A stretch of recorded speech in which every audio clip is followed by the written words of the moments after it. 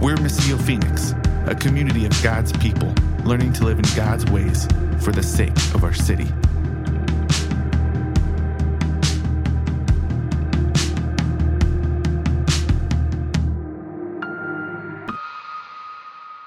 All right, we are going to finish all of chapter 10. Lillian read for us through verse 25, but we'll be covering in our message all the way through the end of the chapter. Next time we get together, not next week, remember, in 2 weeks, we will be looking at Hebrews chapter 11, the entire chapter, okay? So I want you to know that so that you have the opportunity to read it in its entirety in your own time. Make sure you're doing that, okay? Don't just take my word for things and my opinion on what happens in the rest of chapter 10, but spend some time reading this for yourselves too. I got a question for you guys. What is better? We're taking a poll here, all right? Trying to settle a debate. You don't even know what the options are yet. I did do that last time. No, what's better? Is it tacos or burgers? Tacos. All right, raise your hand for burgers. Raise your hand for tacos. Whoa, we are in the Southwest. We are in Phoenix. Tacos by a landslide. All right. We don't have either of those for our family meal potluck today. I'm sorry. Yeah. All right, pizza. Cheese or pepperoni? What's better? Cheese, raise your hands. It's all kids. Oh, a few adults. I knew, Jessica, you'd have your hand for that. Pepperoni, raise your hands. All right, pepperoni wins out. You could just peel the pepperonis off, you guys. You'll be fine. Don't worry. Always order it with pepperoni. All right, what's better? What's better? Fruit Loops or Corn Flakes? I haven't tried those. Did I just die? My mic? No? Okay. Fruit Loops, raise your hand. Corn Flakes, raise your hand. Wow, that's more cornflakes than I expected. I'm going to be honest with you right now. All right, this one might be a real dilemma you're going to have to face in just a few moments, all right, when you go to the table. Cinnamon rolls or donuts? Raise your hand for donuts. Raise your hand for cinnamon rolls. That was pretty even. I think some of you raised your hand twice on that one. And you're like, hey, I know the trick. Like, I don't have to pick. It's potluck style, it's buffet style, both are going on my plate, right? That's happening for me, I know that's gonna happen for you. So, we have lots of opinions on what's better when it comes to looking at different things, right? And the reason I wanna talk about this is I'm kind of a little concerned that maybe as we've been going through this series of Hebrews and we're talking about how Jesus is better, that maybe some of us might be thinking of that in the lens of what we just did, of comparing two things and going, both are good, but Jesus is a little better. And that might be your opinion, right? Like, hey, you chose tacos, you chose burgers. That's up for debate. It's tacos, by the way. Or you chose, cinnamon rolls, you chose donuts. It depends on the donut, really. You guys didn't even question that, for real, right? It really does. And so are we talking a Long John? Are we talking a maple bar? Are we talking Bavarian cream? Are we talking jelly filled? Are we talking, anyway, I could go on all day. So those are debatable. Which one's better, right? And some people will have very strong opinions on it, and that's okay too. But you could still concede, I'll still eat the other thing. The other thing's still gonna be good. It's just I like this one a little better. And I want to be very careful with what we're talking about here in Hebrews and very clear to say that's not what we mean when we say Jesus is better. When we say, and when the author of Hebrews is saying over and over and over again that Jesus is the better temple, Jesus is the better priest, Jesus is the better sacrifice, Jesus gives the better blood, Jesus is the better on and on and on. What that statement is saying is not just better by matter of opinion, not just better like both are good, this is a little better, but this is the only way to experience goodness in life in its entirety.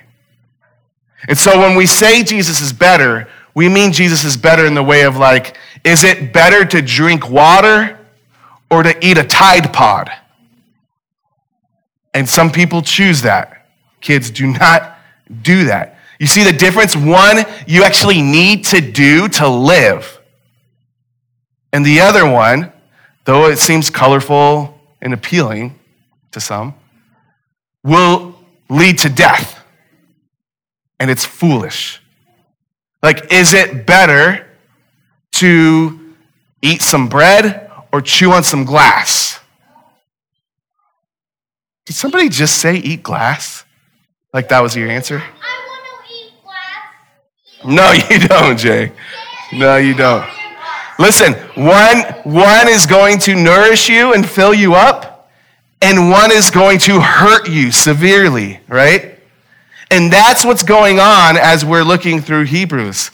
It's really setting up, hey, there's one way of doing life that you might think is good, but actually, if you follow it to its conclusion, it can result in death and destruction.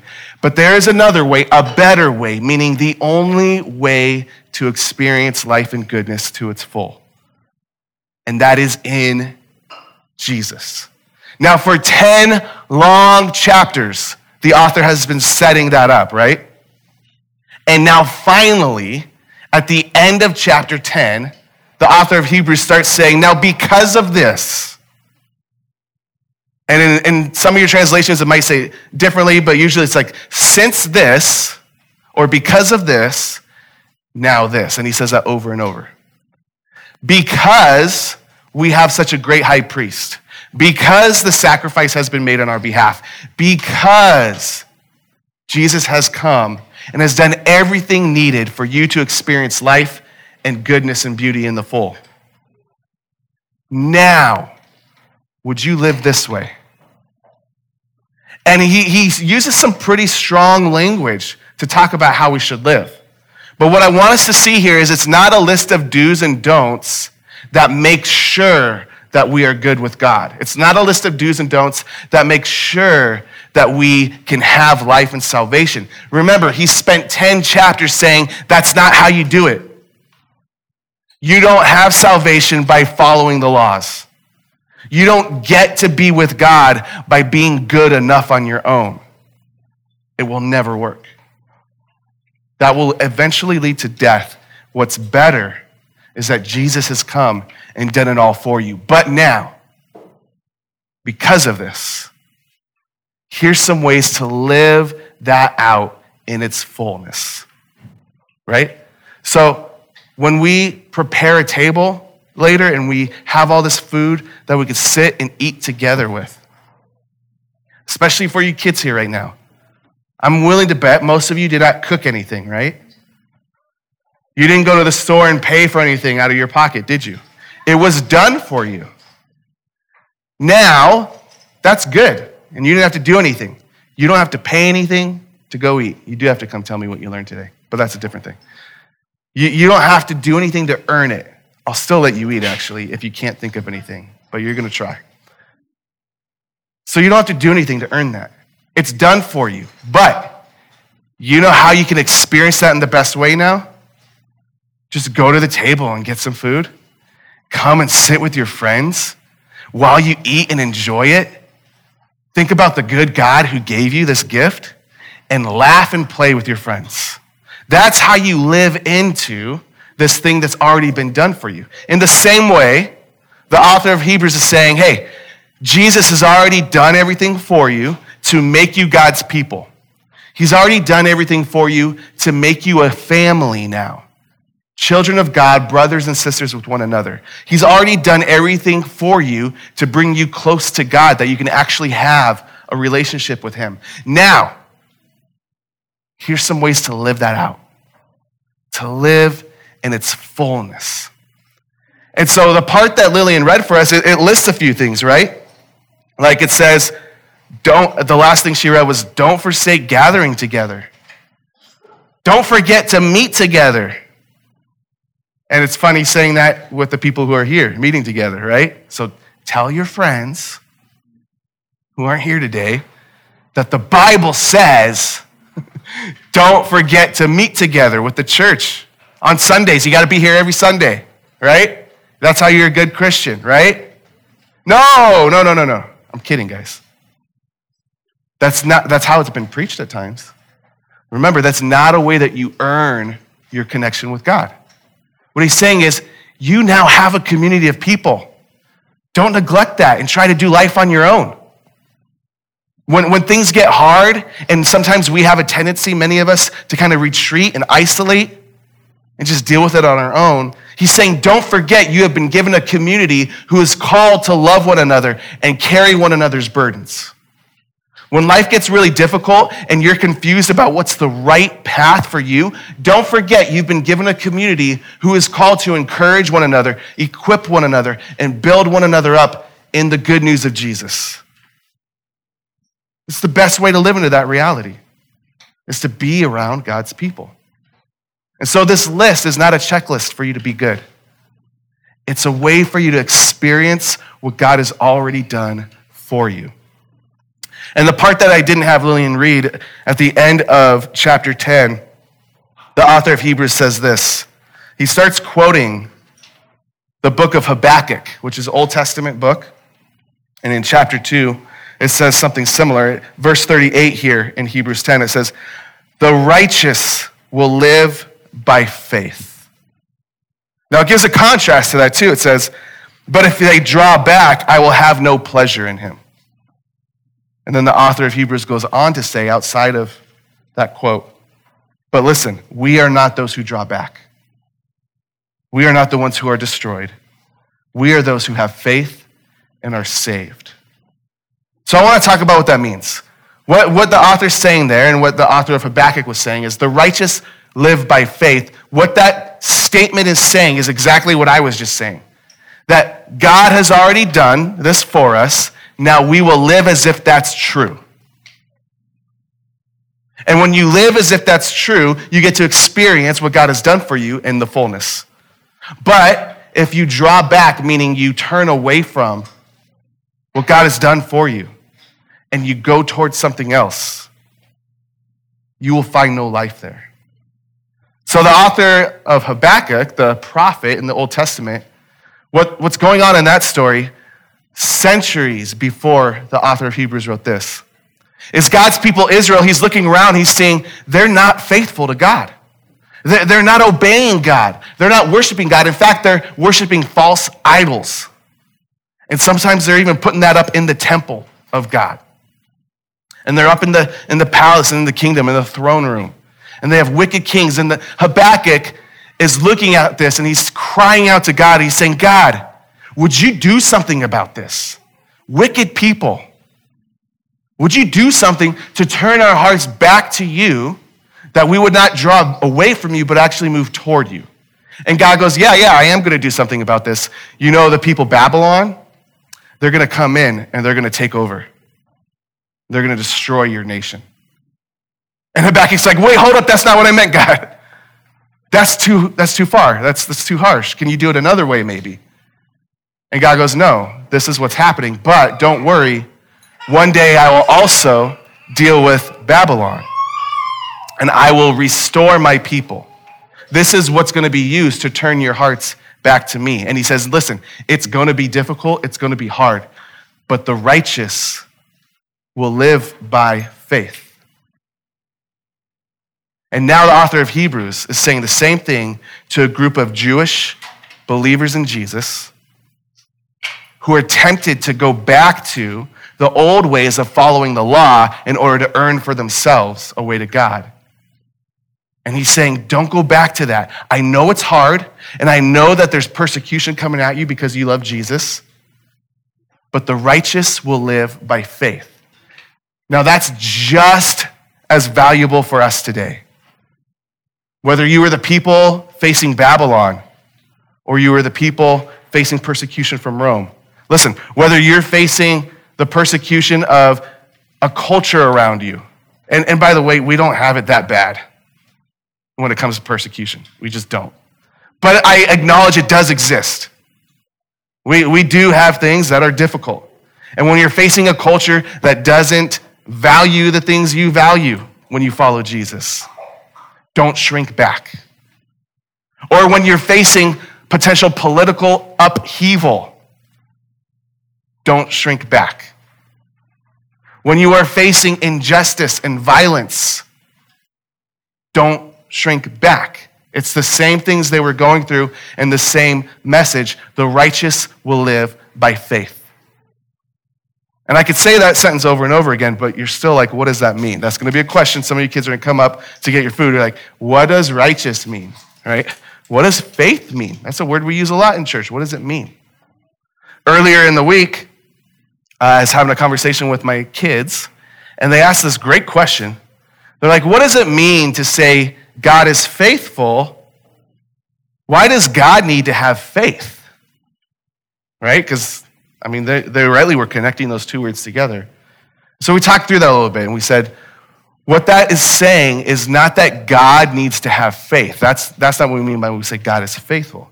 When we say that word faithful, when someone is faithful, what we mean is they are trustworthy.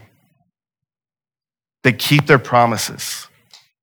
They follow through on what they said they would do and what they should do. You can count on them, right?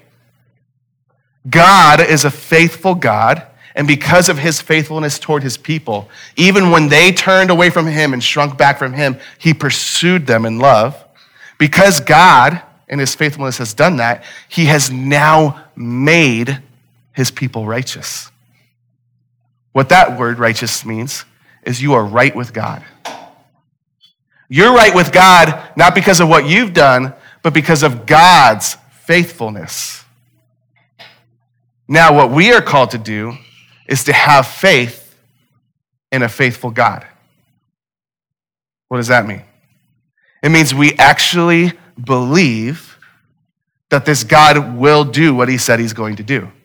It means we actually trust that this God will be who he's supposed to be. It means that we live in the reality that what God has done for us is all we need to experience life to the full.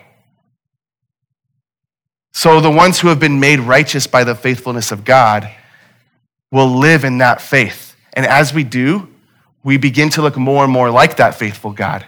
We become faithful too. We become a people who do what we say we're going to do. We become a people who others can count on. We become a people who live the way we ought to live in a broken, messed up world. The more that we trust in the faithfulness of our God. Does that make sense? What this really boils down to, what Habakkuk was hearing from God, what the author of Hebrews is sharing to God's people, what I'm trying to get across to us right now, is there are two different ways to live. What this really boils down to is if God has done this for you, you now have two choices. One is better than the other. I don't mean better the way tacos are better than burgers. I mean better as in this is the only way to experience true life in its full. And this, again, is something that God has been trying to tell his people over and over and over throughout history. And so even though the author of Hebrews was quoting from Habakkuk, I'm going to quote from one of the Psalms. And so let's go to Psalm 1, the very first Psalm out of the 150.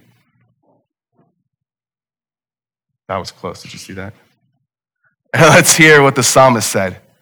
How happy is the one who does not walk in the advice of the wicked, or stand in the pathway with sinners, or sit in the company of mockers. Instead, his delight is in the Lord's instruction, and he meditates on it day and night. Do you see it? A contrast being put up of two different ways to live, right? Listen, he's going to contrast now what it looks like to be one or the other.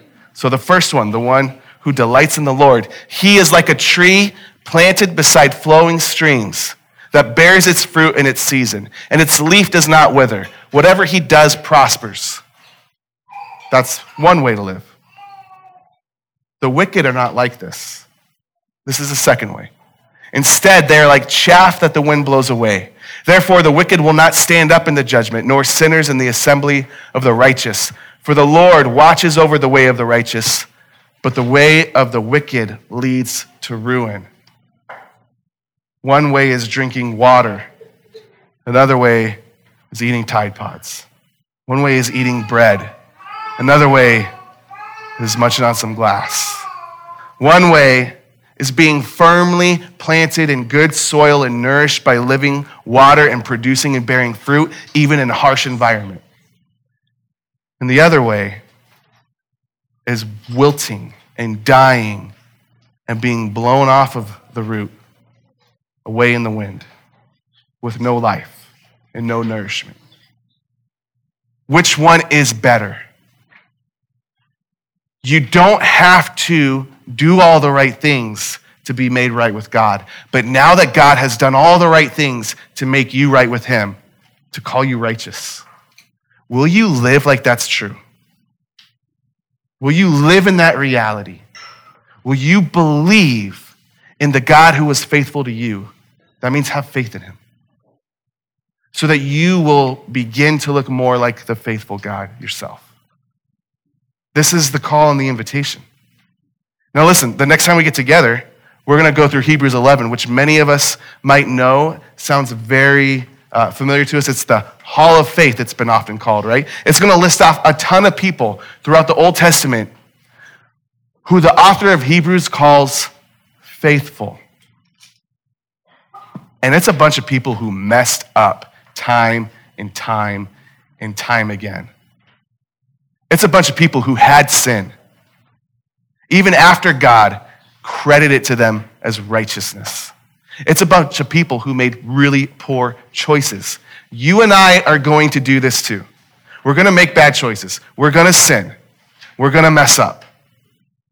That does not mean, those moments do not mean that you are not living by faith and you are no longer righteous. Your righteousness comes from the faithfulness of God and what he has done through his son, Jesus. But someone like Abraham, who though he messed up time and time again, was willing to leave his home and everything he knew because he believed what God said God would do would actually happen. He had moments of doubt. He had moments of faltering. He had moments of just being a knucklehead. He had moments of selfishness. But overall, he believed God would not fail at what God said he would do. That's living by faith. Would we believe in the midst of our own mess and in the midst of the mess around us in this culture, would we believe that God will be faithful to what he promised and that you can be righteous because of Jesus' work and not your own? Hold on to that. Hold firm to it. Don't give up on that. Don't draw back from it when things get hard.